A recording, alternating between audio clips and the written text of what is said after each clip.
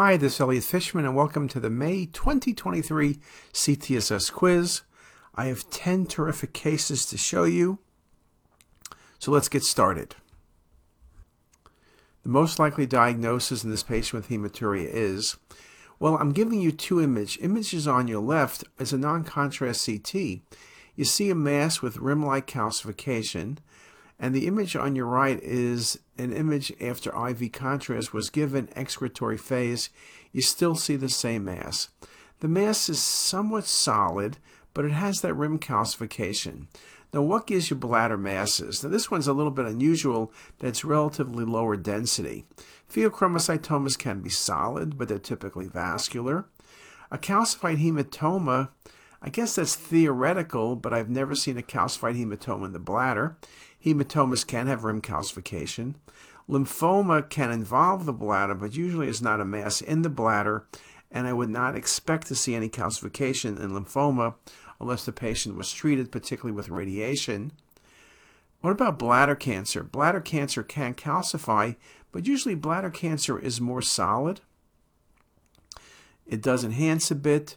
This is low density, but still the most common solid mass, 5 cm in the bladder, is bladder cancer, and this indeed was a bladder cancer, a little typical in appearance. In this patient with fever and pelvic pain, the most likely diagnosis is, well, we look at the images and you see inflammation of the sigmoid colon. There's a pericolonic fluid collection on the image on the right. There's lots of inflammation down in the root of the mesentery, and you're dealing with an oncology patient. You're dealing with a patient who you worry about tumor, but this really doesn't look like tumor. It's not mesenteric paniculitis, that's just inflammation in the mesentery. Here there's definitely abnormal bowel. It could be ischemic bowel. It's a possibility. You would want to give a better look at the vessels. The vessels I see look okay. It doesn't have the thickening of the wall that we typically see with ischemic bowel. Perforated colon cancer, I guess it's a consideration, but I don't see a solid mass, so I don't see a perf. And diverticulitis is the best bet. There are some diverticuli present. A very nice example of diverticulitis. Okay, just a really nice example. In this patient post-motor vehicle accident, the most likely diagnosis is, well, what you see in this case is a subtle sternal fracture, and you see a hematoma, particularly in the posterior mediastinum, but also anterior mediastinum. The descending aorta on the axial images looks really abnormal, and it's really abnormal, of course, on the sagittal view, which is done with 3D volume rendering. It's not an aortic aneurysm. And yes, there's a mediastinal hematoma present, but that's only part of the story. This is not motion-related artifact. This is a beautiful example of aortic injury. This is an aortic transection. This patient was very lucky. Many patients with aortic transections will bleed to death and die before they come to the ER. Here the patient's transection was found. This will often be repaired with an endovascular stent. Just a really classic case. In this postpartum patient, the best diagnosis is, well, what we're looking at is this adrenal mass. What could it be? It's kind of low density. I guess in theory it could be an adenoma, but I'll tell you that it wasn't there a year ago. It doesn't look cystic enough to be a cyst, and it doesn't look solid enough to be a carcinoma, though carcinomas can be very strange. And again, postpartum would make you think about something like a bleed, but usually bleeds are round and oval, 2 to 3 centimeters, and bright. They're often bilateral, but can be unilateral. But this is not really bright enough. It ends up, for complicated sort of reasons, we never could figure out precisely what this was. Eventually, it was resected. This was an adrenal hemorrhage. Now, whether the hemorrhage was during the patient's pregnancy or before, I don't know. But adrenal hemorrhage can be one of the trickiest findings, particularly when it's not acute hemorrhage. Acute hemorrhage tends to be easy, very bright, often a history of trauma, but the brightness, the oval appearance, here it's much trickier. And We've seen a number of large adrenal lesions end up being hematomas. Just a tough call. The most likely diagnosis in this case is, well, what do we see? Nothing tricky. Large renal mass, cystic and necrotic. It's not going to be a simple cyst, right? That's obvious nodularity. It's not an angiomyolipoma, though AMLs can fool you with minimal fat, but that's unlikely. It could be a met to the kidney. That's a possibility.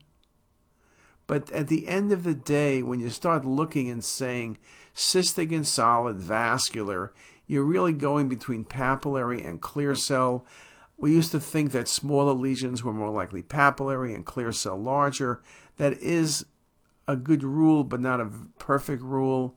This lesion with the increased vascularity was a clear cell renal cell carcinoma, though I showed this case to make the point that sometimes we're really good at distinguishing clear cell versus papillary. Remember, clear cell measures over 110, papillary under 90, and if a lesion is under 100 and you say that it's a papillary, your accuracy is about 97%. But again, sometimes it's really tricky.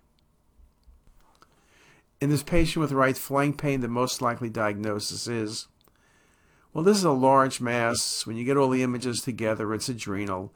There's calcification. It's displacing the kidney. It's not going to be lymphoma, unlikely because of the calcifications. Lymphoma often maintains the adrenal shape, doesn't have calcification unless it's been treated. Mets to the adrenal are a possibility. It's very large, but it could be a possibility. The Mets typically don't calcify. Most likely, to me, it's adrenal cortical carcinoma. Large mass, cystic and solid calcifications. I don't know what else I could say. It got to come out. I don't see any spread, but it's a large mass. It's a carcinoma. This was resected. You'll notice I did not comment on possibility of A. And although my best bet, you should say this is a carcinoma, this was resected and was an adenoma which bled. I've showed you some adenomas that are large, that are atypical. Adenomas, it's amazing when they bleed, particularly if bleeding was a long time ago. They have unusual appearances, including calcification. They can be very large, and it can be an incredibly difficult diagnosis from a radiology perspective.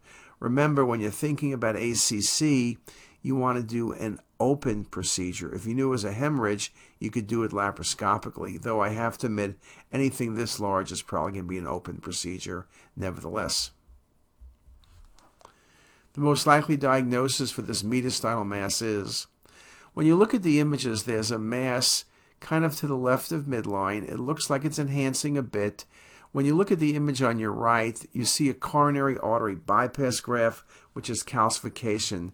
And this is a wonderful example of a pseudoaneurysm of a coronary artery bypass graft. Yes, it kind of pushes toward the anterior mediastinum, and lymphoma, thymoma, and teratoma are all things worthwhile thinking about. But when you look at its relationship to the vessel, the calcifications in the graft make you think it's been there for a while, and pseudoaneurysms are indeed one of the unusual but definite complications. In this patient with cough, the most likely diagnosis is, well, what do we see here? We see adenopathy in the right hilum. Some of the nodes in the subcarinal region as well as left hilum are calcified. And then we see what appears to be an infiltrating process along the vessels with thickening of the bronchi. I guess you could consider TB. TB you can consider with any inflammatory process, can give you nodes. Lymphoma, you can have bulky nodes and lymphangitic spread. This, in fact, could be lymphangitic spread, while at least I'll think about lung cancer as well. At the end of the day, this was a young patient. Patient was scoped. This was sarcoidosis. Sarcoid is a great mimicker. It can simulate tumors, simulate other inflammatory conditions. You see adenopathy, usually it's bilateral and hilar and symmetric, which is not the case here. And you see the spread from the hilum. Sarcoidosis can do it, but this is not the most typical appearance. The least likely diagnosis of this patient with hematuria is, Well, you see a large renal mass. Could be a clear cell, could be a papillary, could even be an oncocytoma, though that would be the least likely of those three because oncocytomas are typically more homogeneous. What this is not is an angiomyolipoma. And yes, you could say maybe it's an angiomyolipoma that's fat poor, and sometimes we see only a drop of fat. But usually when a lesion gets this large and has this kind of vascularity, and there's no unusual vessels, you got to be thinking renal cell carcinoma. Then the argument is clear versus papillary. And in fact, this ended up being a clear cell renal cell carcinoma, but the least likely diagnosis would be angiomyolipoma.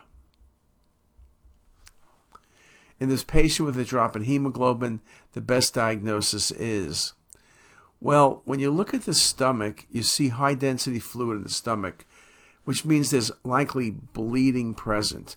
Now, it could be from the esophagus, it could be from the stomach. If you look at the antrum level, there's about a 1 centimeter circle of high density, and that's an active bleeding source.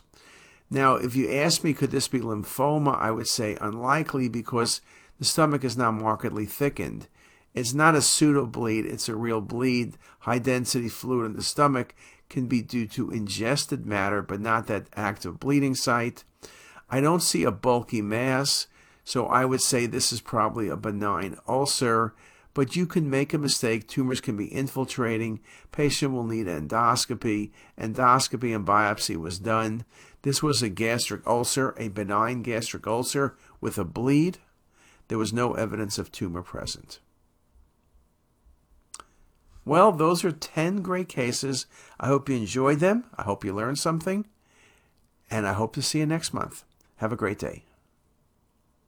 If you like this video, make sure to subscribe to the CT is Us YouTube channel. You can also visit us at ctisus.com for even more videos, plus quizzes, pearls, protocols, and oh so much more. We're also in the App Store and have well over a dozen apps for iPhone and iPad, all completely free. Thanks for watching.